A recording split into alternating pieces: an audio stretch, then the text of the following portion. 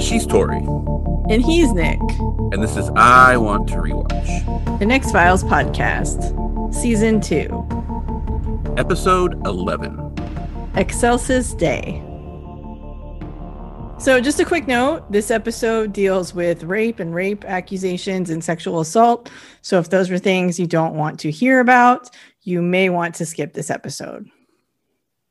So in this episode, after a nurse says she was raped by an invisible specter, but is sure her attacker was one of the patients at the convalescent home where she works, Mulder and Scully investigate if this is a case of spiritual projection or some other supernatural attack. Well, there, they notice the Alzheimer's patients are surprisingly lucid and seem to be improving. Is there something supernatural going on, or is there another more mundane explanation? This episode was written by Paul Brown, and it was directed by Steven Surgic. Who was the director of Wayne's World, actually, I discovered. Oh, nice. That, but yeah. Was filmed in Vancouver and at the Riverview Hospital in Coquitlam, British Columbia, which is one of Canada's most popular filming locations, apparently. It includes Romeo Must Die, Watchmen, Deadpool, Smallville, Flash, Arrow, Supergirl, Batwoman, Riverdale, Fringe, iZombie, The Man in the High Castle, Supernatural, and on and on and on. And apparently, like, almost the entirety of Deadpool 2 was filmed there. Oh, wow. Pretty popular site, yeah. Its original air date was Friday, December 16th, 1994. Had a viewership of 14.2 million in the United States, which is down nearly 2 million from last time. So we are starting that volatility that I mentioned last episode. Though I had previously said it goes through to February, it actually really goes through the end of the season. There's just a couple of consecutive weeks where it seems stable, but then like, boom, the viewership changes again. So it's kind of weird. I'm not sure what's going on, but yeah. So go up and down, up and down, up and down. And then also for clarity, so upon doing some research, the Latin for the title of this episode is Excelsis Day. But in the episode, it's pronounced Excelsis Day, which is also how I've always would have said it, Excelsis. So if we go back and forth on that, if Tori says it one way and I say it a different, or if I say it multiple ways, that's why, because it is apparently pronounced differently depending on what you're doing. So, Yep. Yeah. And then also, depending on what books you're looking at, if you have books on the X-Files, you will see some say that it is spelt with an I-U-S on the end instead of I-S. And I don't know if that was just a typo in one of the original books that got carried forth, but in the show, it is S-I-S, and it's clearly there on the sign of the hospital. So that's what we're using. So we are at Excelsis Day Convalescent Home in Worcester, Massachusetts. So a nurse or orderly, we'll find out. We're not really sure. She arrives at the hospital at night, and inside we see two guys in white uniforms sitting in an office, and they're watching a boxing match on television. So the nurse or female orderly, again, we're not sure. I think they're all orderlies, but so you are about to hear me talk about the names of the characters. And so I was a little short on time, and I was about to do some major research on the episode.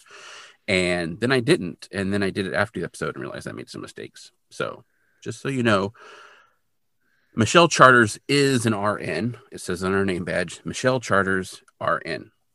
And then it's not Will Turnin. It's actually Merv Turnin. And he is an orderly. And Upshaw does have a first name. His first name is Don. He is also an orderly. And then Gung is actually his first name. His name is Gung Bittman. And he is also an orderly. And then we have Dr. Grego. And his is just Dr. John Grego. And then Sharon Dawson, hers just says administrator. So she's the administrator. Michelle Charters is an RN. I'm going to say she's an orderly, and I'm wrong because I was trying to get it real quick. And then it's not Will Turnin, it's Merv Turnin. And then Dawn does have a first name. Dawn. Right. Upshaw. So, yeah, I made a mistake. I'm sorry. Well, Scully did say she was a registered nurse. I'm just saying. She did, yeah. And then I think, also, I think Dawson says she's a nurse too. Yeah. But I was looking at the badges because, like, she doesn't do any nurse stuff in the episode. She just does the orderly stuff. Like, the only time we actually see her doing work is she's just doing orderly stuff. Yeah. And so when I was looking at it, I didn't get a good shot at first because I ran out of time and I made a mistake. I'm sorry. Yeah, it's just because the orderlies are totally useless and make her do all the work because that place is a nightmare. Yeah. Well, and they've only got like 5 employees. Yeah, So, it's true. yeah. Oh my gosh, what a horrible home. Yeah. But anyway, I made a mistake. So you're going to hear me say some things here in a little bit, and they're kind of wrong. So now you know the truth. And I guess I just put the truth out there. So job done. Ooh, Yay. I was truth going to say found. knowing's half the battle, but that didn't work right. Anyway, enjoy. Okay. I Yeah. just waved at the microphone because that works. So that's a one taker. Okay. She comes in, and one of the men, who is named Will Turnin, he starts like faux boxing with the other guy. He had previously been like air boxing, and then when she walks in, he's like, "Hey, let's fight!" And I think that's probably like, peacock feathers, but anyway. So he starts fighting with the other orderly, who is named Upshaw, just his last name. And she gets annoyed at their behavior, and she asks them, like, who's watching the floor? You guys are in here watching boxing, like, who's watching the floor? And Upshaw is like, oh, what's his name? So there's obviously someone else working there. And then Turner asks her to guess who died this afternoon. Mrs. Richardson. She face planted right into a bowl of pudding. Ha ha ha. Isn't that funny? And then she gets irritated some more, especially after she finds out that they didn't bother to change out her room. They left it for her. Ha ha. So she goes into a room where there's 2 elderly residents, and they're watching television from their bed. They're watching the same boxing match. And she's like, party's over, and walks in and just flips off the TV. And it's like, why? Why? Because they said that Gung said they could watch until the end. And she says, rules are rules. And you guys know that she's queen bitch around here. One guy's got the remote hidden under his cover. So she pulls back his cover. She takes the remote from him. And then she goes over to the other man, and he like flirts with her and grabs her butt. And then she's like, you need to remove that hand. And then she straps his wrist into the bed before pulling up his bedding and then leaving. And they kind of look at each other, the 2 men do. And then in the hall, she passes Gung, who's pushing like a linen cart. And she stops and she reminds him that there's no TV after 9 o'clock. And he says that Dr. Grago said they're getting better, so he thought it was okay for them to be watching TV. And she says, oh, sure, he thinks it's all right because they don't pinch his butt every time he walks into a room. And so she's all mad, so she walks off. So then she goes into Mrs. Richardson's room. She slides her name off of the door, and then she goes in to change the bed. And the room is pretty stripped down, I think maybe because they took all her stuff out. I don't know. Some of the rooms are kind of bare too. But as she's in there, the door to the room just closes. Boom. And then the bed starts vibrating, and then the locks on the bed wheels rotate, and so then the bed like rolls across and gets in front of the door, up against the door. And so she tries to move it, but it won't move. And then she like gets flipped up onto the bed, boom, and slammed down on it. And then she's like, and she jumps up off the bed. And then we see like the restraints on the bed open up by themselves. And then something grabs her again and throws her on the bed. And her hands are up above her head and the wrists strap her down. And then she's screaming for help, help, help, help. And we get a shot of the hallway, and the hallway's totally empty. And then we can hear her screams. And then it's theme song time. Yep. No one's there because they're all watching boxing or something. I don't know. Because all these facilities are awful. That's just what we know from the X-Files. Doesn't matter if it's a hospital or an elder care home or a psych ward. Mental hospital or anything. They're all awful. Miserable. Yeah. Holy crap. Yeah. No wonder, like, I mean, I think this is how a lot of these places are portrayed on TV. And to be fair, there are a lot of really terrible nursing homes and stuff. But like, man. And psych wards and hospitals. Oh, it's just so... But it's TV. You can make it better. Yeah. And then like the whole strapping the guy's wrist to the bed. I guess that's so he doesn't hurt himself because he has Alzheimer's. Is that what's going on? I actually think it was probably payback for grabbing her butt. I mean, you could probably argue that's what it's for because they all have those straps on their bed. And so, yes, possibly. But I think that was because she didn't strap in the other dude. Yeah, I was wondering about that. So I didn't know if maybe this guy... He's supposed to have Alzheimer's too. So I think it was just because he grabbed her butt. So. Okay, yeah, I wasn't sure. Yeah. Because I could see them... No one who works in these places is awesome. We'll say they're not. They're not, you know. I mean, I can... We'll talk about it. But yeah, not good. So then we're at FBI headquarters in Washington, D.C., and Mulder arrives at the X-Files office, and Scully is seated at his desk, and she's watching something on the television, which is on a roller cart. And Mulder jokes, he's like, hey, whatever tape you found in that VCR isn't mine. And she's like, oh, good, because I put it back in the drawer with all the other tapes that aren't yours. And Mulder has porn at work. I don't know why. This is his defining trait. I think it's a really odd choice. Yeah. Yeah. It's not. Like, Yeah. It's I don't weird. hate it. I find Mulder incredibly endearing. I love him. I just think it's so weird that like his motivations are his dead sister or missing sister and like finding the truth, and his only hobby is that he likes boobs. Like, come Yeah. on, they Yeah. could have come Scully up with. definitely has like a case for like hostile work environment if she wanted to. I mean, she finds it endearing too. Clearly, she does Yeah, that's not. what I'm saying. If she wanted to, if she Oh wanted yeah, to, if she wanted to, but it's just no, it's so. And I guess it's because it's not that it was okay in the '90s, but I guess no. it was. This is just a thing that happened on TV all the time. It's so weird. Anyway, this Because they're all episode written really by just kind dudes, of. and dudes think it's hilarious. Yeah, I guess that's what it is. Yeah. So then Mulder sees the image on the screen, and it's this woman with like a large black eye and a fat lip with like a cut on her lip. And he's like, okay, this definitely isn't mine. And Scully tells him the woman is Michelle Charters. She's a registered nurse at a convalescent home. So I guess she is a nurse. Oh, so she is. Okay. And Charters says she was raped, which is consistent with her injuries and the medical report. And Scully hands that to Mulder. And then Mulder's like, oh, did you get this case from Violent Crimes? And Scully tells him that actually Charters made this video herself to like document her injuries and like tell her story because no one will believe her. And that's because she claims she was raped by an invisible entity. So like some kind of spirit being. No. So Mulder says he actually has several X-Files that document similar cases. And Scully knows. She's actually been there since 6 a.m. going through them. And Mulder says, well, then you'll know that none of these cases have ever been substantiated. And he says that due to the trauma and psychological violence of rape, victims sometimes perceive their attackers' faces as blurred or inhuman or invisible. And Scully agrees that it's possible in some cases, but this one is different because Charters has actually filed a lawsuit against the government. Despite the fact that her attacker was invisible, she actually is convinced of the identity of this spiritual being.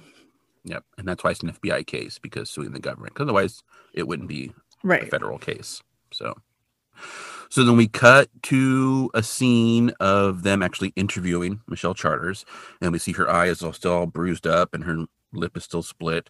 And she says, Hal Arden, because they're asking her like who she thinks did it. And she tells them that Hal has been a patient where she worked for the last 5 years. And Mulder is kind of skeptical and says like, well, how do you know it was him? And she's like, he's made advances and he has said rude things to her. And then she's still getting like some pushback a little bit. And then she says, when you bathe someone daily for 5 years, you get to know them. Like, you know how people smell, you know how their body feels. And she recognized that during her attack. Mm-hmm. So, and we're just going to put a big old pin in this and we're going to come back to it. A big old pin. Big old pin. Right. Sticking it there. Yeah. So Scully's like, I know this is hard, but then Charters interrupts her and says like, no, this is the easy part. Hard is not being able to get disability or workers' comp and having to go back to work with that person there. So Scully says they'll continue the investigation, but they'll need some form of concrete evidence. And Charters like, she knows, she's heard it all before. Without fibers or semen or hair or something, no one can build a case. And Charters insists that she didn't make it up, that if she could give them anything, she would. So imagine it would be really easy to lie. So yeah, exactly. And say that it wasn't that way. So yeah. Yeah, insisting that the attacker was invisible does kind of lend a little credit. Not that she's not credible, but like it lends a little credibility because if you were straight up lying, you would just say this person attacked me. Yeah. Although because she's not helping her case by saying it was an invisible entity that raped her. Right, exactly. Yeah. So then we get to the home and Scully and Mulder interview Hal Arden. And at the time they interview him, Gung is helping him out of the bath. And he's like wearing a robe and he laughs at the assertion that he could have attacked Charters. He's like, I'm 74 and my plumbing is older than this building. And then he flashes them to demonstrate. And he's like, it doesn't work much better either. And Mulder's like, thank you for sharing. Yeah. And they let him know that he's named in a lawsuit against the government. And he's surprised to hear that. And Scully asks if he's ever threatened Miss Charters. And he says that it was harmless and that ever since this sexual harassment fad, men can't say what's on their minds. Which I will just give a heavy sigh. You will agree with, right? Yeah, we can't. I can't. No, I don't agree with that. just means you guys can't harass people. It's not, you don't. Anyway, it's fine. We can have this argument on Twitter someday. So Scully insists that Charter says he made advances. And then he like compliments Scully and he's like, see, is that offensive? And then he looks at Mulder and he's like, sorry for stepping on your toes. And Mulder's like, oh, there must be some confusion. And Arden agrees. He's like, I have one foot in the grave, but I can't fly down hallways and attack people. So not me. He says, though, if that's what heaven is like, take me now. I know. Oh, God. This whole scene, I was just like, okay, we'll get through it. We'll get through it. And so then his roommate, like Arden's roommate, is brought into the bathing room and he kind of like eyes what's going on kind of warily. And then Gung ushers Arden out of the room. And Scully asks Mulder what he thinks. And Mulder thinks it's likely the case will end up like his other cases that are similar. It'll just be unsubstantiated phenomena. Like they're not going to be able to prove anything. And the roommate, whose name is Stan, watches them leave. And orderly Upshaw is trying to give him a bath and he's a jerk. And he's like, you need to pay attention or you'll take a bath with your clothes on again because these guys are super friendly and helpful. He's like, well, whatever, I don't care. Yeah, he's a jerk. Yeah. And I guess I'm glad Mulder and Scully were amused by Arden, but I was just like, oh, first of all, put your robe back on. And second of all, you're not like oppressed because you can't pinch women's butts, which you're doing anyway. And then you're having consequences for that, which is this woman thinks you attacked her. So kind of made your own bed there, buddy. Yeah. I have to say, though, 74 was rough back in the 90s, apparently, because if those dudes are 74, whew, they had some hard living. Yeah, those are what I would think nowadays. You would think of like late 80, 90-year-old guys. So yeah. Age is weird in the X-Files. We talked about this before, like in Squeeze and in Tombs, with like how old the detective is supposed to be. He's supposed to be like he's supposed to be like 70 something. You're like, dude, this guy's like late 50s. Come on. Right. Yeah. Yeah. Also, anyway. The orderly is a jerk, which that'll be a theme. Yeah, it will be a theme. Yep. So Mulder and Scully are outside and they're walking with Sharon Dawson, who tells them that Excelsis Day used to be a lean facility, but then the funding was cut and they were all but shut down. And there's no longer an on-site medical staff. The doctor visits 3 times a week, but the residents are well looked after. And I'm like, keep telling yourself that, lady. They hold themselves to the highest standard of care. Which we've seen so much of. And we will see a lot more of. Yes, we will see all of that high standard of care. Yes. And they specialize in diseases like Alzheimer's and Parkinson's. And so Mulder says they met a patient and she's like, resident, we prefer resident. And so he's like, well, we met a resident who we were told had Alzheimer's, but he seemed really spry and alert and kind of knew what was going on. And she's like, oh, you mean Hal Arden, the man accused of assaulting Charters. And she says that they should speak to Dr. Grago. And Hal has been with them for 8 years now, and they're all quite fond of him. And they're dismayed by the lawsuit. And Scully asks if that means they don't believe Charter's allegations. And she says, Dawson, she says that she has something to show them. So in this scene, Mulder's double shoulder pads are so ridiculous looking. It's like, oh, 90s, you tried. He's got the big shoulder pads in his suit jacket, but then he's wearing his trench coat, which also has shoulder pads. And he's got like these giant shoulders. Shoulder pads were such a weird, they were such a weird thing. It's so. And well, then you layered shoulder pads because you like shoulder pads on top of shoulder pads. It was ridiculous. Yeah, this is not a good trend. Anyway, let's never bring that back. Let's all make an agreement that we're not going to do that. I see some acid wash coming back. Don't really need it, but let's just keep shoulder pads out of the mix. Yeah. So meanwhile, while they're talking, Stan was watching Mulder and Scully with Dawson through the window. And then he turns around and he asks Cal what he told them. And he's like, I didn't tell them anything. And he's like, you need to start being more careful. If they find out what's going on, this is going to be all for nothing. And Hal's like, I didn't tell them anything. And then so Stan says, I'm not going to die in this godforsaken home. And then he opens a drawer and he has this big brown pill, which he pops in and drinks some water. And Hal's like, where did you get that? And Stan's like, I know where he keeps them. So we don't know who this he is, but Stan knows where he keeps the pills. And Hal's like, give me one, give me one. Stan's like, you can't handle another one. You can't handle these pills. And he's like, better give me one or I'm going to rat us out. So like, don't tell anybody, but also give me one of those pills or I'm going to tell everybody. Yep. So, yeah. Yeah. So then we're in what I guess is the administration office, and Dawson gives them a file on Michelle Charters. And Michelle has apparently filed 3 separate insurance claims for accidents on the job. And then in April, she went to the board and requested leave with full pay due to job-related emotional stress. And her request was denied. And Dawson says there's even more in the file. And Scully's like, can I review it myself? And Dawson's like, sure, review it all you want. And Mulder asks if Dawson saw Charters after the incident and saw the extent of her injuries. And Dawson did. And Mulder's like, well, do you think she staged the incident then?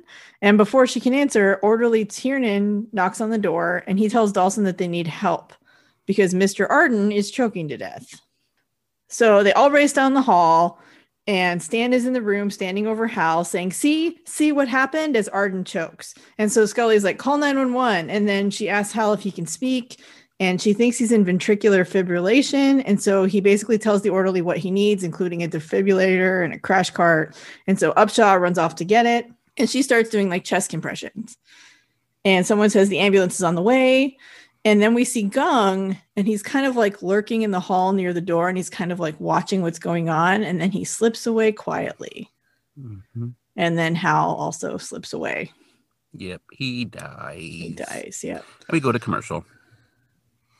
Let's see. Commercials are a good time. People die, you go to commercial. That's usually what happens. Yeah, it's a good break, I guess. Get some popcorn, use the restroom. Yeah. Yep. They did some weird digital effect on Arden's throat when he's choking. Like they did like what you would call like a pinch, you know? Like they made it like his throat was sucking in, and it looked awful. It was unnecessary, and it totally pulled me right out of the scene. I was like, just stop it, X-Files. Stop doing that. It would have been fine. Like he's choking. It's an old dude. He's choking. We don't need any like weird. His throat is like going into time space. It's fine. Yeah. So and there was some weak ass chest compression, Scully. Yeah. No. I'm guessing that was so she didn't hurt the actor because like real chest compressions. Well, you don't even see her doing it. You see it's off. She's off screen. You don't even. I think you barely see her elbows. Like she could have been pressing on a table. They could have tried. Yeah, I guess they could have turned it up. Probably why he died. He died because Scully didn't try hard enough. There we go. I don't think that's the case. I'm not blaming his death on Scully. Fine. But I mean, real chest compressions you actually break ribs usually when you do them. Like CPR is serious business. You got to put effort into that. Yeah. Yeah. I mean, I don't know. I'm trained. I don't know. Yeah, I have it. It was years ago, so I don't think my CPR training is like up to date. But I was officially like certified. Yeah, CPR trained. It's hard work. That's why you need to have someone who can take over after. Yeah, because it is rounds like, because you have to press really hard to keep the heart pumping. Yeah. So then some EMTs, they wheel out his body. He's like totally wrapped in like white sheet or whatever, strapped onto the gurney, totally covered like a mummy, taking him into the ambulance. And Dr. Grago has arrived, and he tells Mulder and Scully that Hal has been his patient since he arrived 8 years ago, and that his death is a setback. And they're like, setback? And he's like, Hal is a part of a group of Alzheimer's patients that he had been treating for the past 11 months with an experimental drug called Deprenyl. And Scully, of course, has read about it and knows everything about it. But she's also read that the clinical benefits are marginal at best. And Dr. Grago says that these patients have been improving and demonstrating impressive cognitive abilities. Before the treatment, Hal could barely complete a sentence.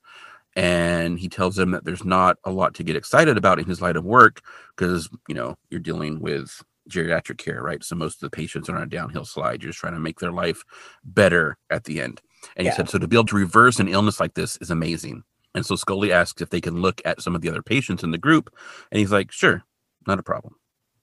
And as the ambulance pulls away, we see Michelle Charters is watching it go. She looks kind of sad and kind of also not sure, and then walks in. And then we see Gung is watching from the window. And then we cut inside, and he's in Stan's room, and Stan dumps out his pill cup, and he has one of those big brown tablets again, so he pops it. And Gung sees it. It's like, hey, where'd you get that? And Stan says, it was Hal's, but since he's not here anymore, why can't I have it? And Gung is like, you've had enough. It needs to stay secret. Stan swallows the pill anyway, drinks his water, and he says, but it's making me better. And Gung insists that too much is very bad. He's not allowed to have any more. He's going to cut him off. Yep. So we know where the pills are coming from now. They're coming from Gung. Mm-hmm. Yeah, we don't know what they are yet, but they're coming from Gung. Nope.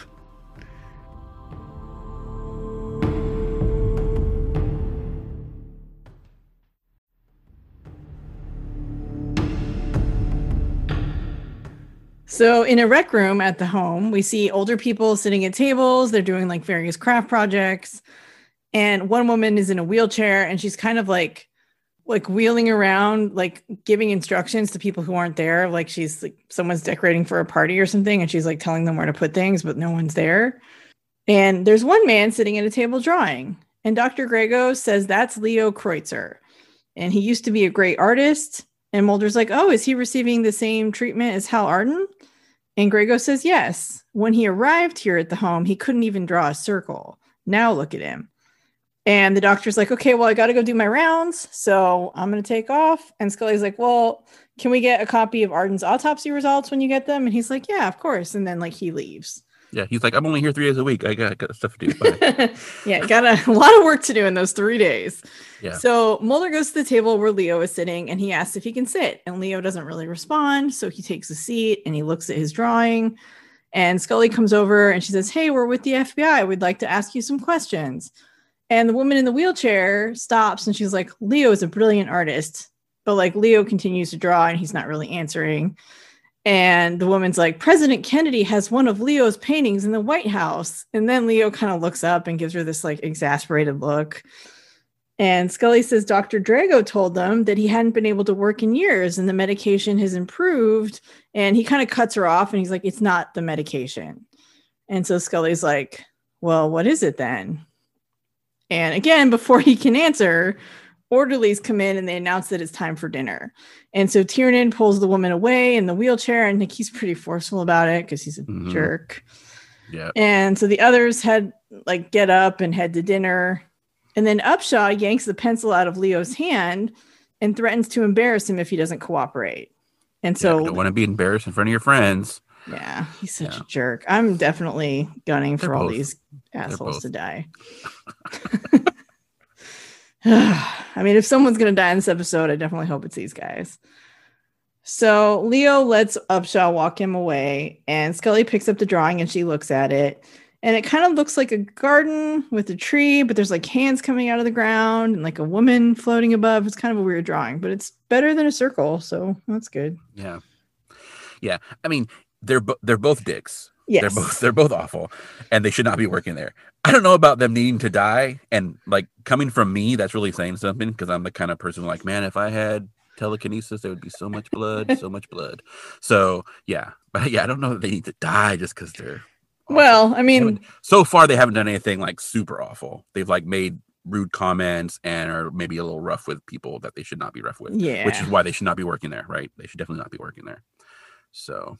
But I mean, really, honestly, I don't think anyone who works there should be working there. No, good. The whole staff needs to be like including replaced. Michelle. She's not great either, to be honest. So. Well, she doesn't want to be working there. Honestly, I don't know why she's not putting all this effort into getting a new job. Like she keeps trying to file for, which is fine, but like I know getting a new job is not necessarily easy. But I feel like if she's a nurse, she would hopefully have some other options. I don't know. Maybe it's close to. And if she is a nurse, she's like the only nurse who works there. Everyone else is just like an orderly or like an administrator or the doctor who shows up 3 days a week. So cool. Yeah. Cool. So then we're at Hotel Hartley in Worcester, Massachusetts, and it is 6:53 p.m. And so Mulder and Scully are heading into the hotel lobby. And Scully is telling Mulder how amazing the treatment for Alzheimer's would be. Also, I'd like to note, she straight up stole Leo's drawing that he hadn't finished. She's like walking in with it, looking at it. Like, what the hell, Scully? Like, she just like lifted that entire art. Well, you know, Mulder stole the drawing from, what's his name? I was thinking about it. Roland. And admittedly, Roland's was just like a bunch of numbers, but still, same thing. Yeah, but still, like this dude was going to be coming back. He hadn't finished it. He was going to come back and work on it after dinner, we're assuming. And she straight up, like, he's going to come back and it's going to be gone. So, yeah, she straight up stole it. Oh, man. Anyway. It's evidence so, of what we don't know, but it is. Yeah, so like, yeah, it'd be great if there was a treatment for Alzheimer's, which it would be. It'd be fantastic, right? Yes. So Mulder gives the room keys to the front desk person and tells them they're checking out of their room. So Mulder's just decided they're leaving, apparently. Yeah, I guess they're done. And Scully's like, well, there might be a connection between the drug and Charter's attack. The treatment produces acetylcholine, which has been shown to cause a psychotic state, according to Scully. And Mulder asked if she was suggesting that Charters was raped by an invisible 74-year-old schizophrenic. And so Scully wonders if it's the building then. And Mulder's like, are you suggesting the building is haunted? If so, you've been working with me for too long. And she's like, no. It could be like environmental. It could be like fungus in the walls. Like she's like, you were in that room. Like disinfectants could not hide that smell. So apparently it doesn't smell great in there either, which is awesome. And she's like, fungal infections have been known to cause delusions or violent behavior. And Mulder thinks that Scully is looking too hard for something that isn't there. Yep. He believes that Charters concocted the story to get out of a job she hates, and Scully argues that Charters' lip required 13 stitches. And also the blow to her head resulted in a subdermal hematoma. So she got a lump. And that's quite a concoction. It sounds fancy, but I mean, she's got a lump on her head. And she wants to stay and speak with a few more patients, and then they can take the same flight out tomorrow. And I don't want to be like, minimizing the fact that she got hit on the head and that kind of stuff. It sounds all like, oh my God, subdermal hematoma. She's got a lump on her head. I would like to say, though, from Dwayne Barry, Agent Scully had said that you want to believe so badly you end up looking too hard.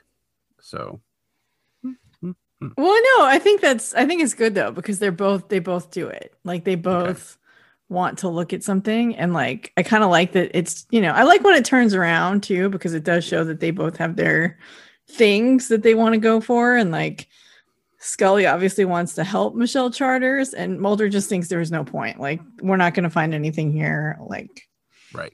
We don't have any evidence, any proof. And Scully's trying to find reasons to stay and keep looking, which is a switch.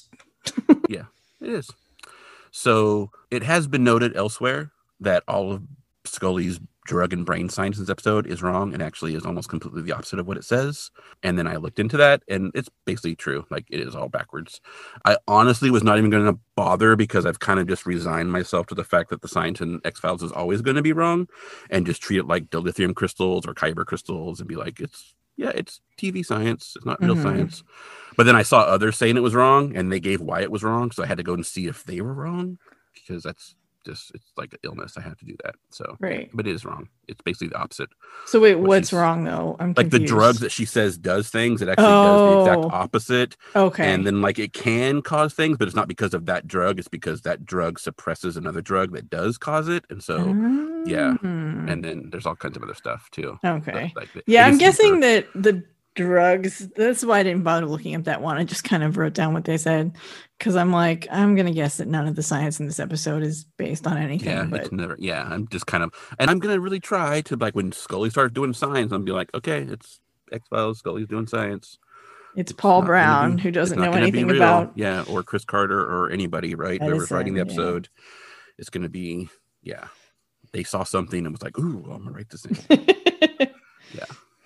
So then Tiernan is trying to force feed Dorothy, the woman in the wheelchair, before he gives up and walks away. And he's such a jerk about it. Yep. And then we see Gung is with Leo, and Leo has like a tray of dinner in front of him and he's not touching it. And so Gung's like, why aren't you eating? And Leo says, me and Dorothy both need more. And Gung's like, what I've given you is enough. And Leo says, it's not working for us, not like it does for the others. And Gung basically refuses to give them more, and he asks Leo to please eat his dinner. And Gung leaves, and then Dorothy comes to Leo's room, and Leo says he thinks Stan has some more hidden away somewhere. So he knows Stan has had access to Gung's stock, and he wants to go get some. Yeah. And then we see Stan's daughter, and she's at the home, and she's kind of asking what's going on, because a year ago, her dad, Stan, was begging to come live with her and her husband. And now Stan's like, things have changed and he doesn't want to come live with them anymore.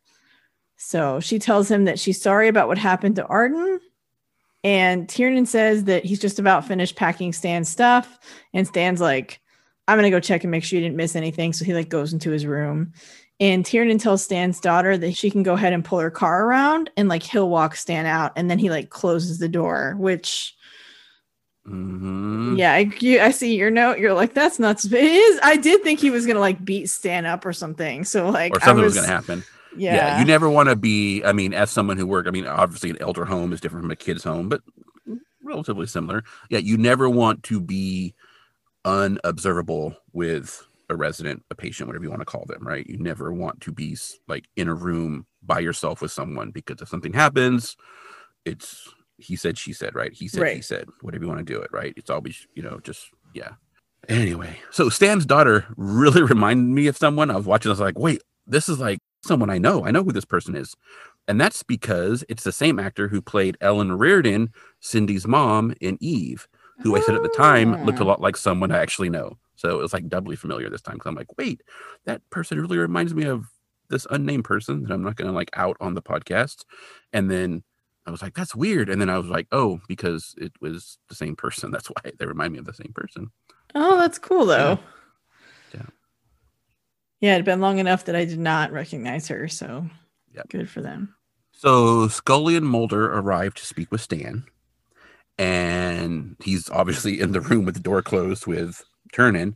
And so Mrs. Kelly's out there, and she's like, "Oh, I'm his daughter." And so Scully's like, "Well, we're FBI. We want to ask him a few questions about his medical treatment."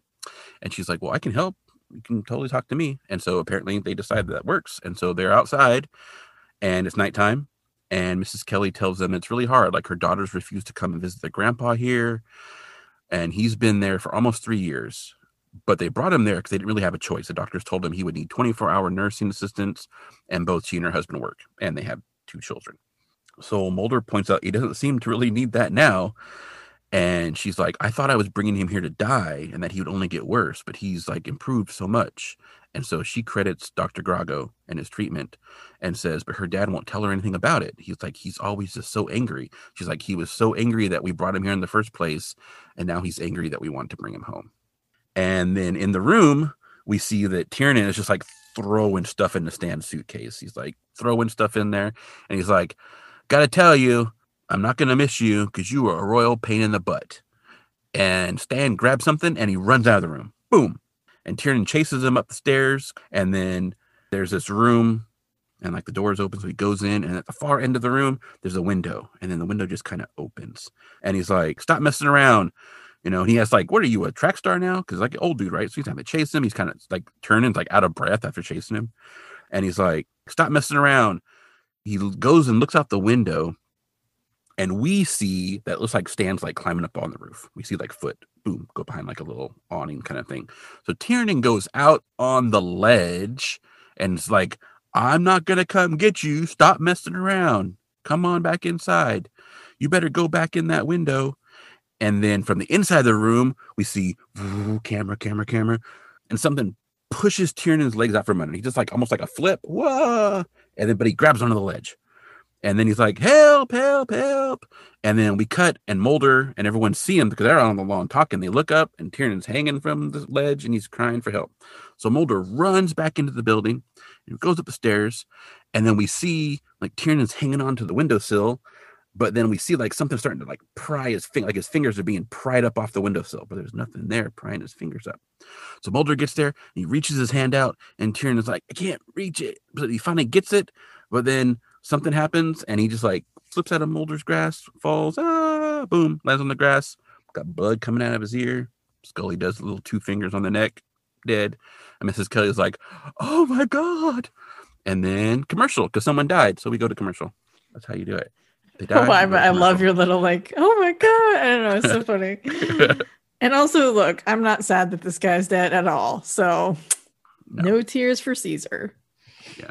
I do have a question. Like, wouldn't they have heard that whole exchange? Like, they have a clear visual of him hanging from the ledge, and like they hear him crying for help. Wouldn't they have heard him like saying like, "You get down, Stan. You better get back inside." Especially because like he was saying Stan. Like I would think his daughter would have caught that, and they would have seen him before all that happened. Like, but no one noticed anything until he's like, "Help! Help! Help!" Yeah, I don't know. I don't know. So then it's daytime, and Stan is sitting on his bed, and Dr. Grego comes rushing in saying he got the message this morning that an orderly fell out of the window.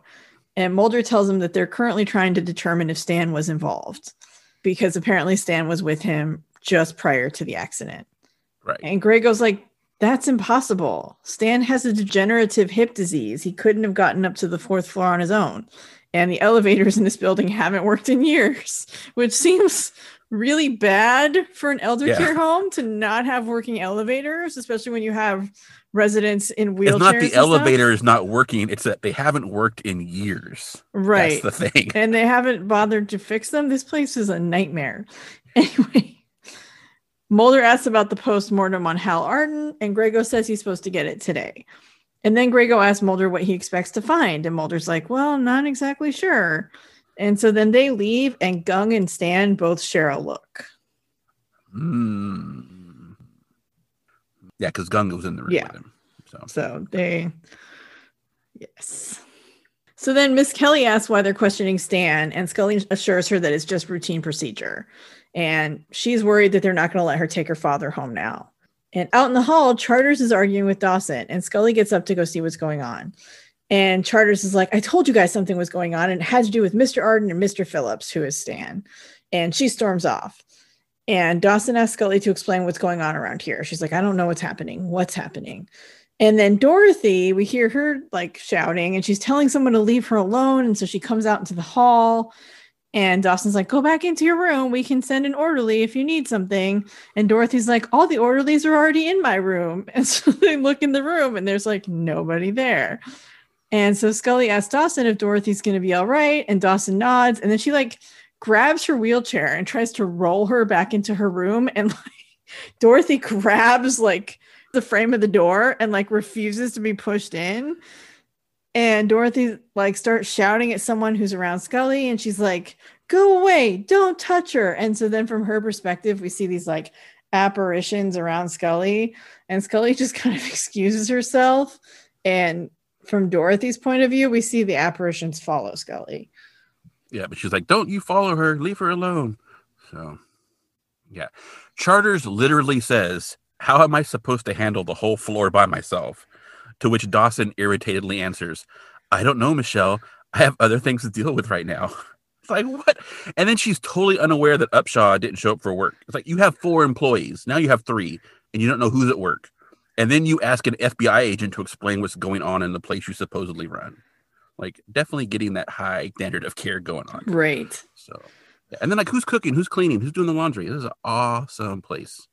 If I was Scully, because when she asked, she's like, could you tell me what's going on around here? And Scully just kind of looks at her like, I would have just clocked her. Just boom in the face. Just knock her out. Yeah. Lay her out. But that's me. So. Yeah, she definitely does not have a good handle on what's happening in her facility at all. No, she has no idea. She's like angrily like making check marks on a list when she's arguing with Charters. It's like, what is this checklist that you're still working on? Like, it's not obviously who's at work because you don't know. So, oh my God. So then Mulder and Dr. Grago are looking at Arden's autopsy. It just got faxed in. And Grago's like, there's something on this report that shouldn't be here. There's some kind of acid. And he names it, but I don't remember what it is. And Mulder's like, what is it? And he says he thinks it might be a kind of poison. So Scully comes in, and Mulder's like, someone poisoned Arden. So she takes the report and looks at it. It's like, well, it's only a trace amount, but small amounts can cause hallucinations. And that's what's happened to Dorothy right now down the hallway. So Grago asks, like, well, where did they get it? And then Charters knocks on the door and it's like, you guys need to come quickly. So Dr. Scully is like out doctoring the doctor because she knows everything. Yeah. Like, just let me see that, doctor. So, yeah, it's Scully. So then they follow Charters to the rec room, and Leo is like standing on the ladder, and there's this massive mural on the wall. And it's kind of similar to his drawing, but much more hellish, perhaps. Like there's like souls screaming, and there's like hands coming up everywhere, and there's like tree branches and just like bodies all merged together, and just it's very surreal. And Mulder says, what's the name of that Asian orderly? Oh, jeez. And Dr. Grago's like, Gung, I think he's in the basement. It's like, Jesus Christ, people. Oh my God. Oh, anyway, so Mulder heads down to the basement, and he looks around, and he doesn't see anybody, and then he comes to a door with a very shiny new lock, and he breaks the lock open with some like pieces of metal that were just laying in the. It's a massive basement. It's like huge hallways, tunnels, basically under this place, just like tunnels. And so he breaks the lock open, and he goes inside. There's like water slow dripping over. From, it's like a drip line and hoses like that. And there's beds of mushrooms everywhere. And so Mulder touches one because, of course, he's going to touch one. Of And course. then he notices some fabric sticking out of the dirt near the ground. So he like bends down and he kind of pulls at it. And as he pulls at it, his hand boop, pops up out of the dirt. And then he starts digging, of course, disturbing the crime scene. And so he digs. And then he finds a face and he turns it and he's like, oh, Upshaw. And that's why Upshaw didn't show up for work, because he's dead in the basement. Yep. So Mulder knows Upshaw's name, but not Gung's. That's kind of racist, but anyway. But Doctor doesn't even know it really either. So yeah, you've got like 4 employees and you can't keep track of who's at work, can't keep track of names. I realize he's only there 3 days a week, but you probably should know the people who work there since there's only like 4 of them. It's not that hard. Yep. So, and then we get to the scene that I like to call fun with xenophobia and racism. So, yeah, as if we haven't had enough of that already. Yeah, buckle in, guys. Buckle in. Yeah. So, Gung is sitting in the office with Mulder, Scully, Dawson, and Grego. And it's super dark with like one light. So it's all like spotlight, like interrogation action going on. And Gung is like, I didn't kill Upshaw. And Mulder's like, well, it's your mushroom crop, isn't it? And Gung confirms, yes, I'm growing these mushrooms. And so he asks who else would have buried him there. And then Scully asks why he's growing the mushrooms. And he's like, for medicinal purposes. And he does admit to feeding the mushrooms to the residents in small amounts. And Mulder asks why. And he's like, because it makes them feel better. And Mulder's like, or kills them. And Gung's like, no. And so then Grego asks what kind of mushrooms they are, which they don't actually say. No. And Gung just says that like they've been used in his country for ages, but our customs in my country are different. It's okay. Dawson sneers like, oh, well, we're not in your country now because she's awesome. And Gung's like, well, where I'm from, multiple generations live together, like grandparents with grandkids. And here, old people are sent away to die, which is, to be fair, not a great system. True. And Grego argues that they're given excellent care, which we've all seen is not the case at this place. Yeah. And Gung's like, well, they're not treated with respect, which, you know, he's not wrong. So. Mm-hmm.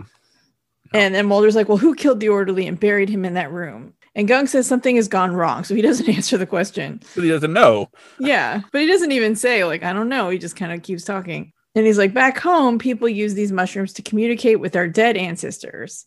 But the souls that die here continue to suffer, and now they've been awakened. And they're taking revenge for their mistreatment. And Mulder's like, well, how are these mushrooms taken?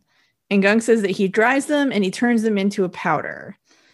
And Mulder suggests that Grego check on his other patients and make sure no one else is taking these mushrooms. Mm-hmm. Yeah. So it's kind of like Poltergeist a little bit. Like the dead souls apparently coming back and being evil. We don't know. Yeah. There's a lot of, we'll get into that. Yeah. Oh, yeah. So we're not in your country now. And then also the whole, like, in my country. Yeah, in my culture, we do this, and it's like that's fine, but it's not. He's not even naming it a culture. It's just like this, because they don't want to, because they don't want to get in Asian, super trouble. Like they don't want to get in indefinite trouble for their racism. They just want to have like general racism. Yeah. Anyway, it's okay. Yeah. So then Mulder and Scully go with Gung back to the basement, and they stop at a different door than the one that has the mushrooms in it. And Gung goes in with his keys, but the door is ajar. So they go inside, and this is where he keeps like all his like apothecary stuff. Basically, it's like all his jars or whatever. So not where he's growing this stuff, but where he mixes it up. And there's like a bed in there for naps and stuff. So I'm guessing it's kind of like his little retreat area. I guess. Well, I mean, they only have like 4 staff members for a 24/7 facility. Yeah, so I guess you gotta. Someone's got to always be there. True, apparently, yeah. And apparently it's Gung. So anyway, he goes to this bottom drawer and he opens it up and he pulls out this like giant like pickle jar that I guess he kept his pills in. But it's like there's like a pill and then like some powder from, because their pills are like in those little plastic like double insert like the capsule kind of things. And then there's a bunch of powder from one, but like it's empty. Someone's taking all the pills. So Mulder pulls Scully outside into the hallway because obviously no one can hear you talk in the hallway when they're right there next to the door. And he tells her that he thinks she's right. The patients here have been self-medicating with these mushrooms. Mulder thinks the mushrooms are putting the patients in touch with the spirit world and possibly allowing the spirits to wreak havoc. And Scully says that mushrooms taste good on hamburgers, but they aren't medicine. They might be poisonous though. And maybe that's what killed Hal Hardin. And Mulder is like, I think something has been unleashed, and it has to do with these pills. Yeah. So Dr. Science is like, no, mushrooms taste good, but if they don't taste good, then they're poisonous, but they're not medicine. But yet this is the same Dr. Science who was willing to believe that Dr. Grago's treatments might be creating psychotic psychic rapists. So I'm not sure anyone's supposed to take Scully seriously in this show, but apparently we do. So Yeah. cool. All right.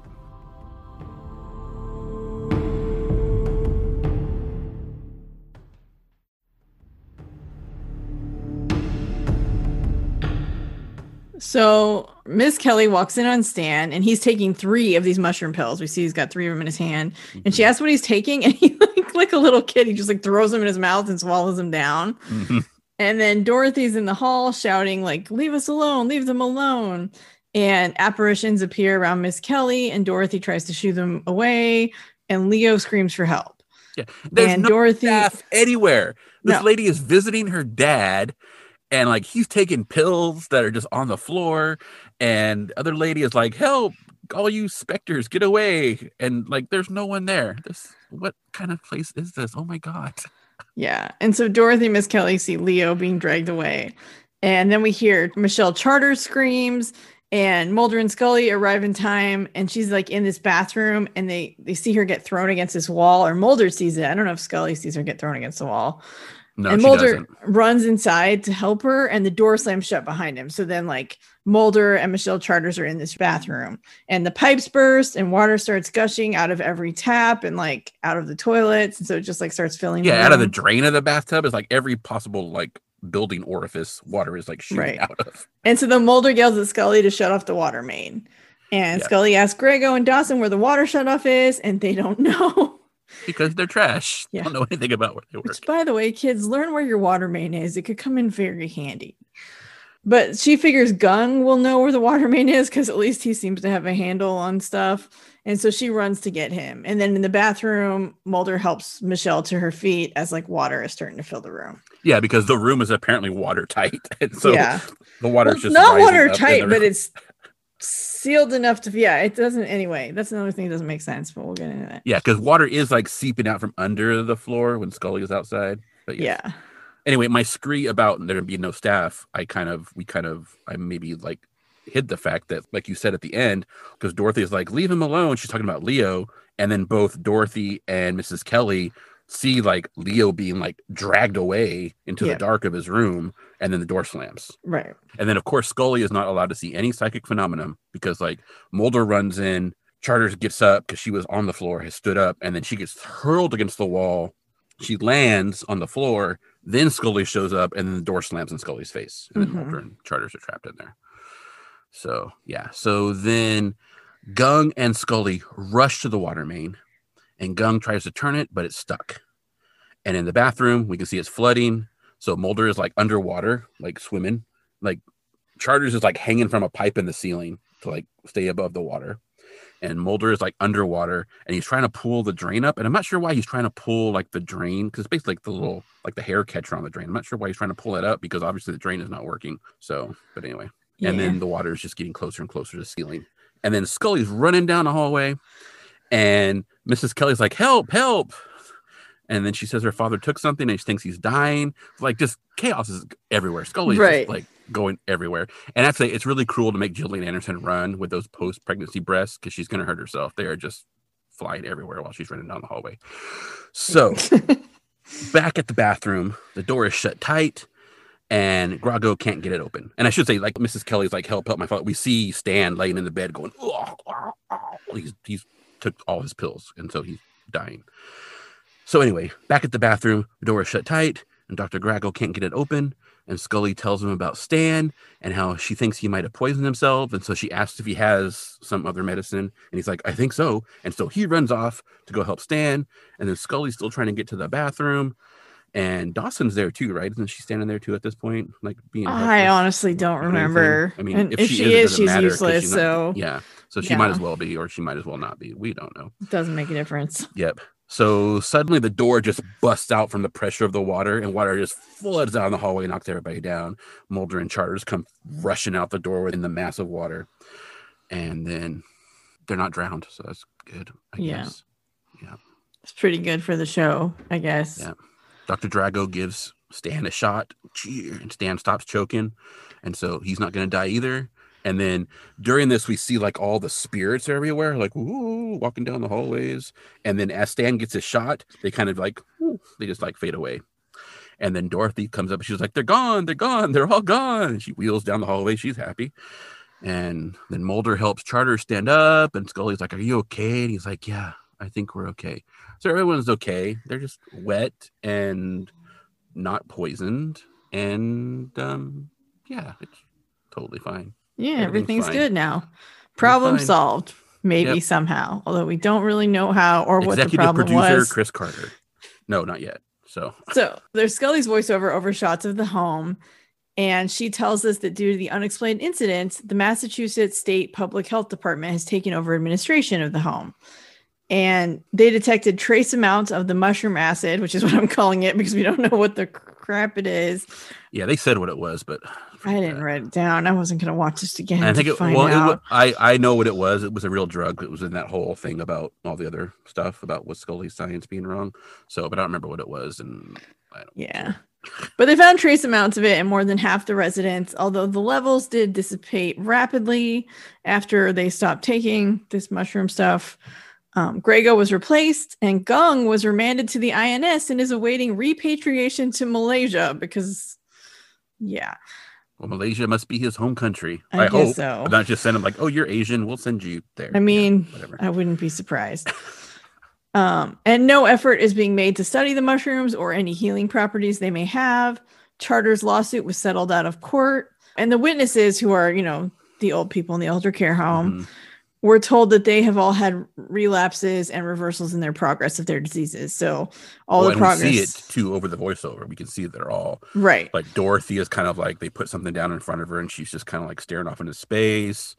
Stan is just kind of like sitting there, kind of like his mouth is kind of quivering, not really saying anything. So they've all basically reverted to what they were like before. Mm-hmm. And like Leo's trying to draw, and he like can't even draw a circle. Yeah. And yeah, well, it's really he's sad. He's drawn like a boat, but it's relatively simple. I mean, it's not bad, but yeah, he's not. Yeah. And Stan's daughter is there visiting. Yeah, she's Stan, visiting, and like, he's I'll see you, Daddy. He's like non-responsive. Yeah, so she obviously can't take him home anymore because he's not in good enough shape. And so yeah, that's the end.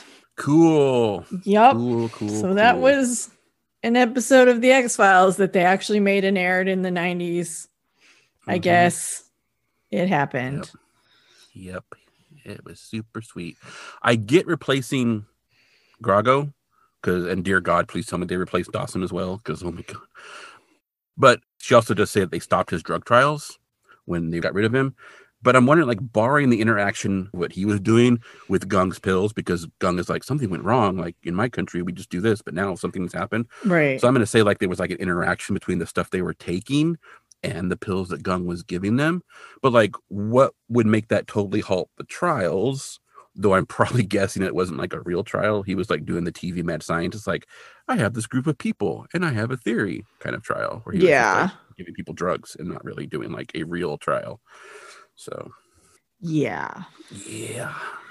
And apparently the character of Michelle Charters was written as a lesbian, and there was supposed to be a scene where her girlfriend comes in while Mulder and Scully are interviewing her, but then it was cut because it was extraneous, which I'm kind of glad. I don't think it would have added anything, and it might have made it worse because it would have been like pissy lesbian hates male attention type trope. So like we don't really need that. Yeah, because even Turner, like when she leaves to go change the room after they told her she has to go do it, he's like, oh, like when she walks away, like looking at her butt or something. So yeah. So anyway, yeah, probably good they didn't include that. Not that I don't want more lesbian representation, but like wouldn't have helped here. So yeah. They also intentionally or not intentionally. I'm not gonna decide. But of course they did the like no one take rape seriously thing again. Right. And it kind of sucks because they do like acknowledge that rape is incredibly traumatic, and like, it can cause people to maybe like disassociate and maybe not get a good description of their attacker or their rapist. But then like, it immediately is just like, well, she's obviously lying because she keeps trying to get out of this job, and like no one, this is not good. Yeah. Also comes right after an episode where we talked about they were in a town that had like a series of rapes that no one mentioned except for like two citizens, and like but no law enforcement officers even mention it except for like law enforcement officers in a totally different show from a canceled crossover. And now we're like, oh, this person is raped. And it's kind of, I mean, Mulder is a little, I think they did it pretty well. He's not full on like when you hear about like people who have been raped, like in their police interviews, how horrible it is. He's not that awful, but he is a little pushbacky. But then again, we're also dealing with like an invisible rapist, which is a whole nother. So Right. And so like I kind of get the pushback on the fact that like, invisible attacker, no one else was there.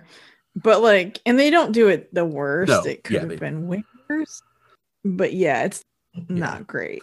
So are we assuming that the spirits are who killed and buried? So I don't know. And this episode is a hot mess for like 100 reasons. Uh-huh. And I think one of them is there's no real, it's totally unclear what the heck is going on. So here's my pin. Remember that pin where she says that she like knew Hal Arden's body and the way he smelled, and like she knew that was her attacker. So then we get told that this is all these like weird phenomena and attacks are happening because people are taking these mushrooms that's letting them get closer to the spirit world, and the spirits can see this evil mistreatment of these people, so they're exacting revenge on the people who are mistreating them. Which, to be fair, all Michelle did was like turn off their TV and not want him to pinch her butt, which to me is not anyway. But if spirits are the attackers in this scenario, Hal Arden was not dead when Michelle was attacked. So she's sure it was him, but it couldn't have been him because he was not dead yet, right? Right, but I think it was him because, again, I think it's because of Hot Mess. And so this is what I think they were trying to do, is that, so the pills are apparently because it's Asian mysticism, right? And maybe they're thinking about the fact that like it's like a drug conflict thing, so that's why it's behaving differently. My thought was that the pills, in addition to like basically curing their Alzheimer's, is giving them like some psionic powers. And so Hal did do that because like Stan, remember when Stan's talking about like what did you tell them? He's like, you need to calm down. You're going to get us caught. And so I think Stan knows that Hal did what happened. Okay. And even when she straps Hal down and then she leaves, like they kind of give each other a look of like, like, what are you gonna do, kind of thing. And so I think like they got psionic powers, but then also it seems like maybe like they're like, this is like the Xavier school of old people where like everyone gets different powers, right? And so like, like Leo can suddenly draw really amazing. Well, he drew amazing before, but like he's like channeling like psychedelics, right? And weird surreal stuff. Doesn't seem to be doing much for Dorothy at all, except for she can see visions. But it's like with the whole, like when Stan gets his shot, when he's choking and they give him the shot and he doesn't die, like the spirits disappear. So it's almost like Stan is like manifesting the spirits. So I think everyone has like different. I think they're like all like individual different cases. I mean, it's a mess. Like it's a mess. Yeah, I'm trying to give them the benefit of the doubt. That's what it seems like, because you would assume that it was Stan who like used like his psionic powers to like chuck Turner out the window, but it actually seems like it was like the spirits, because then we see like the spirits drag Leo away. Which, why they're dragging Leo away, I have no idea. Like, what did Leo do? Like, why are they dragging Leo away? And then, like, are they the ones who killed the other dude, Upshaw, and buried him? Yeah. Like, I don't, yeah. It's a hot mess. I mean, I don't think Gunn killed that guy, but then I don't know No, who did. Because why would he? Yeah. So I was thinking if it was meant to be Hal who was dead and, attacking, I was thinking, well, they could have had the newly dead patient be the one she thinks attacked her. Like, it could have been a dude. Yeah.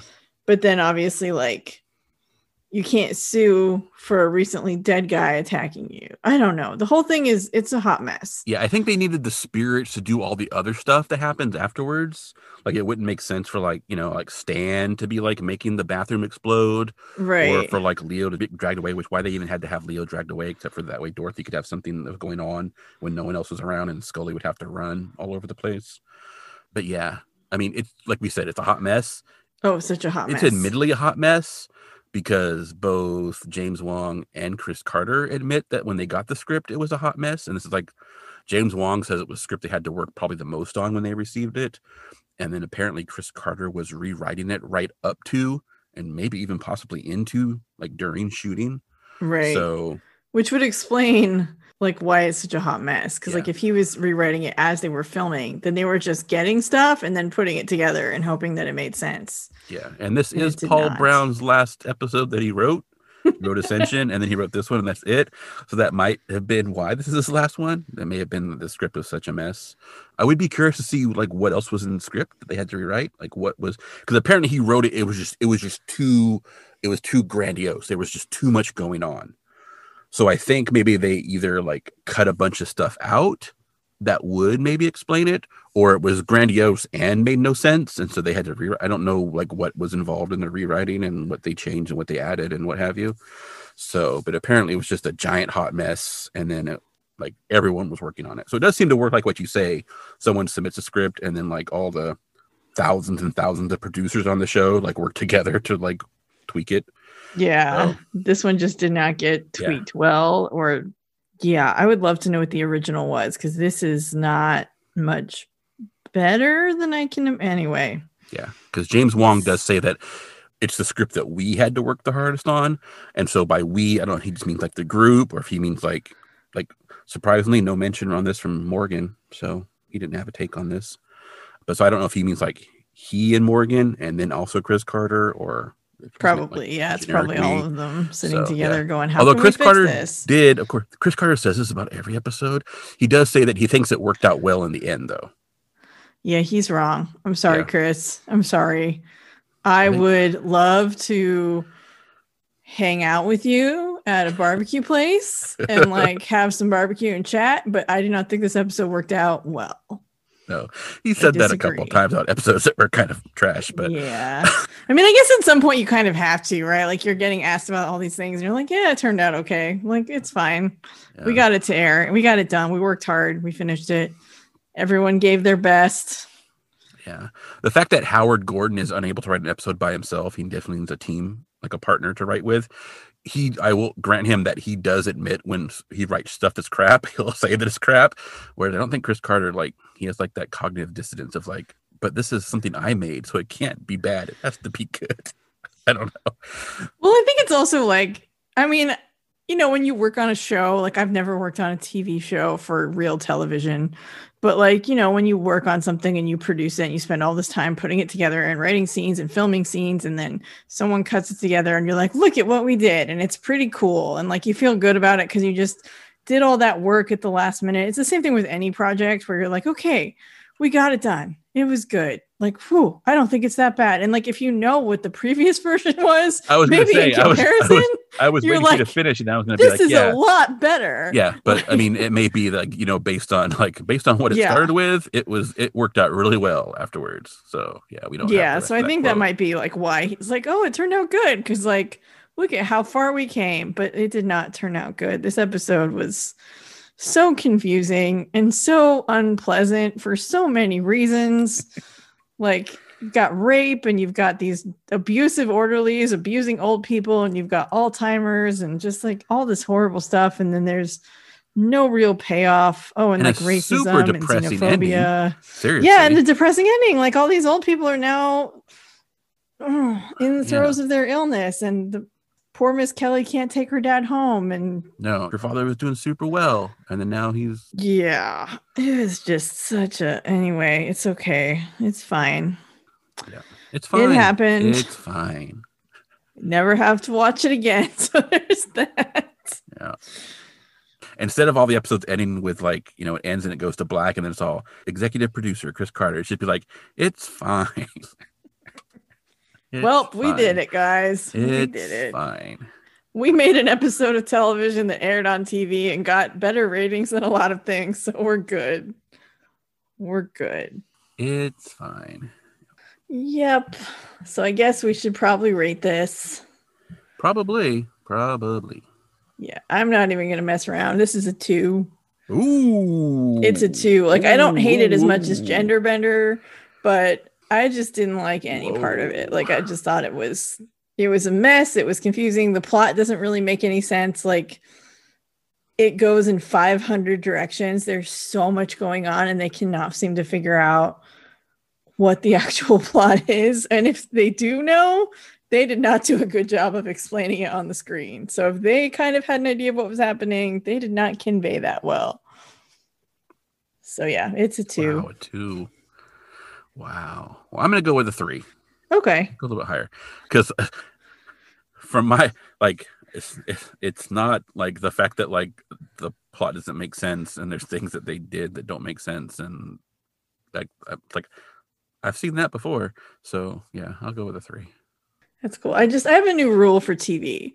If you're going to use sexual assault, you need to do it for a reason, and it needs to work, and it needs to like be resolved, and it needs to make character sense. And yeah, we need some closure on that. And it did not happen. And that's not the reason I'm giving it a 2. I'm giving it, I mean, that's not helping the rating, but I'm giving it a 2 because the episode is just nonsensical from start to finish. It starts in one place with like invisible attacker, and it just like meanders all over the place and doesn't go anywhere concrete. So yeah, I will not disagree with that. So, but yeah, I'm gonna go with a 3. Cool. Yeah, because I don't think, let's see, did I give, the only episode I've ever given lower than a 3 was Born Again. Yeah, Born Again was so bad too. Born Again was really, really bad. So it wasn't Born Again bad. I think this was like, just as bad. Like, it didn't make any sense, and I'm just like, okay. I can't. Yeah, because I originally gave Deep Throat a 2.5, but I adjusted it. Actually, I adjusted Deep Throat up to a 4 at some point. Wow. But my lowest score has been a 3, with the exception of Born Again, which was a 1 last season. So, yeah, I think this is a 3 for me. Okay, that's cool. Yeah. All righty. Well, I'm guessing you don't have anything else to say. I mean, anything that you want to say that you haven't said already. Not really. I just want to know what the heck was happening. But I think you have a pretty good explanation. I was so just like, I don't even know what's going on. And then I kept thinking about it, and then I kept getting more angry because I was like, how could Hal have attacked her? None of this makes sense, and I hate it. I hated X-Files. Yeah. I mean, my explanation is kind of like, so going back to math, is sort of like a piecemeal function where it's like, okay, for this case, we use this function, and for this case, we use, so like, okay, for this guy, it works this way, and for this guy, it works this way, and for this woman, it doesn't really work at all, and for this guy, it works this way. And so it's not really an explanation. It's it's being super generous, but yeah, if it works, I guess, but it doesn't. So yeah, no, I don't want to be given too much credit for explaining the episode is what I'm trying to say. Well, no, I'm not saying, I'm just saying it's a mess. You at least could like follow a thread, whether or not that thread was what they intended you to follow. You were able to like put it together. And like, for me, it was just like, I don't know what's happening. There's one thing over here and 2 things over here. And hey, look at this hand. Look at this mushroom thing. And then also, hey, there's water filling up this room because Mulder and Michelle, I guess Michelle needs to be punished more, even though she was already raped and beaten. So yeah, because she got hurled against that, and it's about like the wall is like all tile, right? Tile floor, tile walls. Yeah, she got hurled against that wall, like thunk, and then hit the floor. Yeah, and Michelle doesn't seem like, of all the people who work there, I mean, she doesn't like her job, but she doesn't seem that awful. Granted, we don't see her interactions. She's a little brusque, but she's also a little brusque. Like, but the guy pinched your butt. I'd be brusque too. Yeah, well, I mean, before that too, she's a little brusque, like when she just walks in and turns her TV off. Yeah, but she's also probably been dealing with this for how many months? Well, I mean, it's a couple of years, and she's been trying to get out of it. So clearly, yeah. So I mean, that does affect you, even if you go in like bright-eyed and idealistic, right? You can get worn down. Yeah, so, and I was not to say that's a reason why you should be there. Like maybe if that's the case, then maybe you should. Yeah, exactly. Like I understand. I can't imagine working. Like I couldn't be a nurse. I couldn't work in a place like this. People who do that stuff have my total admiration because like I just don't have the capacity to deal with like bodily fluids, number one, let alone having to see like people who are, gonna gradually decline and have to deal with that every day. That's got to be so hard. But it's not an excuse to be abusive. And if you get to the point where you can't do your job in a way that you're not like mistreating everyone you work with, you probably need to find a new job like those two orderly dudes. Yeah. You're right that they didn't need to die. I mean, they're not real, so I'm not going to cry about it, but like... When I'm not sure what the point of Upshaw's death even was. Right. Why is like, he buried with the mushrooms? That doesn't make sense either. No, and like why? Because I get like that's what makes them like interrogate Gung, but like you could think they would interrogate just because like where's all these mushrooms doing? Right. Why are you here? growing like, what's going on? mushrooms on the premises? And yeah. Like that is not okay either. These have psychedelic properties or whatever, maybe. I don't know. There are other reasons. Yeah, we missed an opportunity for Scully to do more science. She could have been like putting them in test tubes and shaking them up and looking them under microscopes. I am all for Scully doing science. I'm even if it's team Scully science. Yeah, even if it's, in fairness, like Scotty in Star Trek is hella entertaining, but like the science is ridiculous. Oh no, it's the worst. It's Star Trek. So, but he's hilarious. But Scotty, James Doohan. Yeah, no, he's great. Amazing. He's an amazing engineer, but he's an engineer of made up science. Oh, yeah, absolutely. I guess Scully can be an amazing everything doctor of made up everything. So, yeah. But anyway, yeah, this episode was a hot mess. Boom, we're done. Boom, we're done. Oh my goodness. I Want to Rewatch is hosted by Tori and Nick and recorded at Black Cat Studios. Episode production, design, and editing is by Lazy N Productions. Our music is Dark Science by David Hilowitz. And The Truth Is What We Make of It by The Agrarians. You can find us at iwanttorewatch.com or wherever podcasts are found. Be sure to subscribe, rate, and review on your favorite podcast app. And you can always share this podcast with a friend. If they like the X-Files, we'd love to have them join us. Speaking of which, be sure to join us next time as we rewatch Season 2 of The X-Files, Episode 12, Aubrey. And try to figure out if the truth is still out there.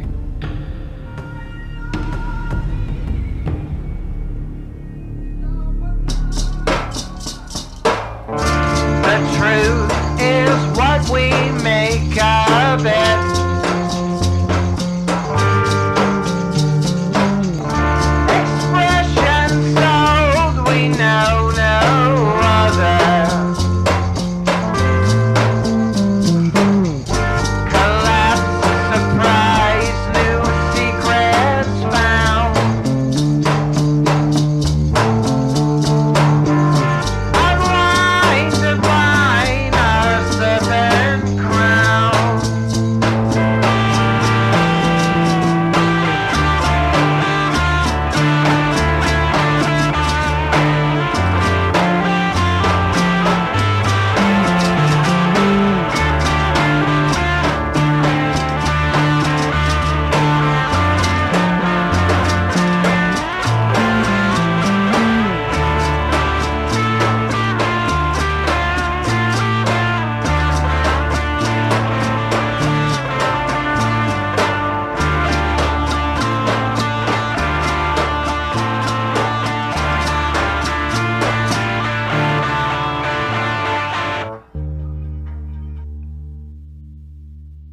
All right, so one last thing. I just want you to tell me what you think Aubrey is or who. I'm guessing it's a person. Yeah, I thought that too. That tells me it's not. I mean, it's fine. It doesn't really matter at all. I just thought it was funny because I was like, oh, Aubrey. It's going to be about someone named Aubrey. It isn't. I was like, yeah, it's going to be like another Dwayne Barry, right? It's going to be like a person. No, not about someone named Aubrey. Is actually Oh, okay. So anyway.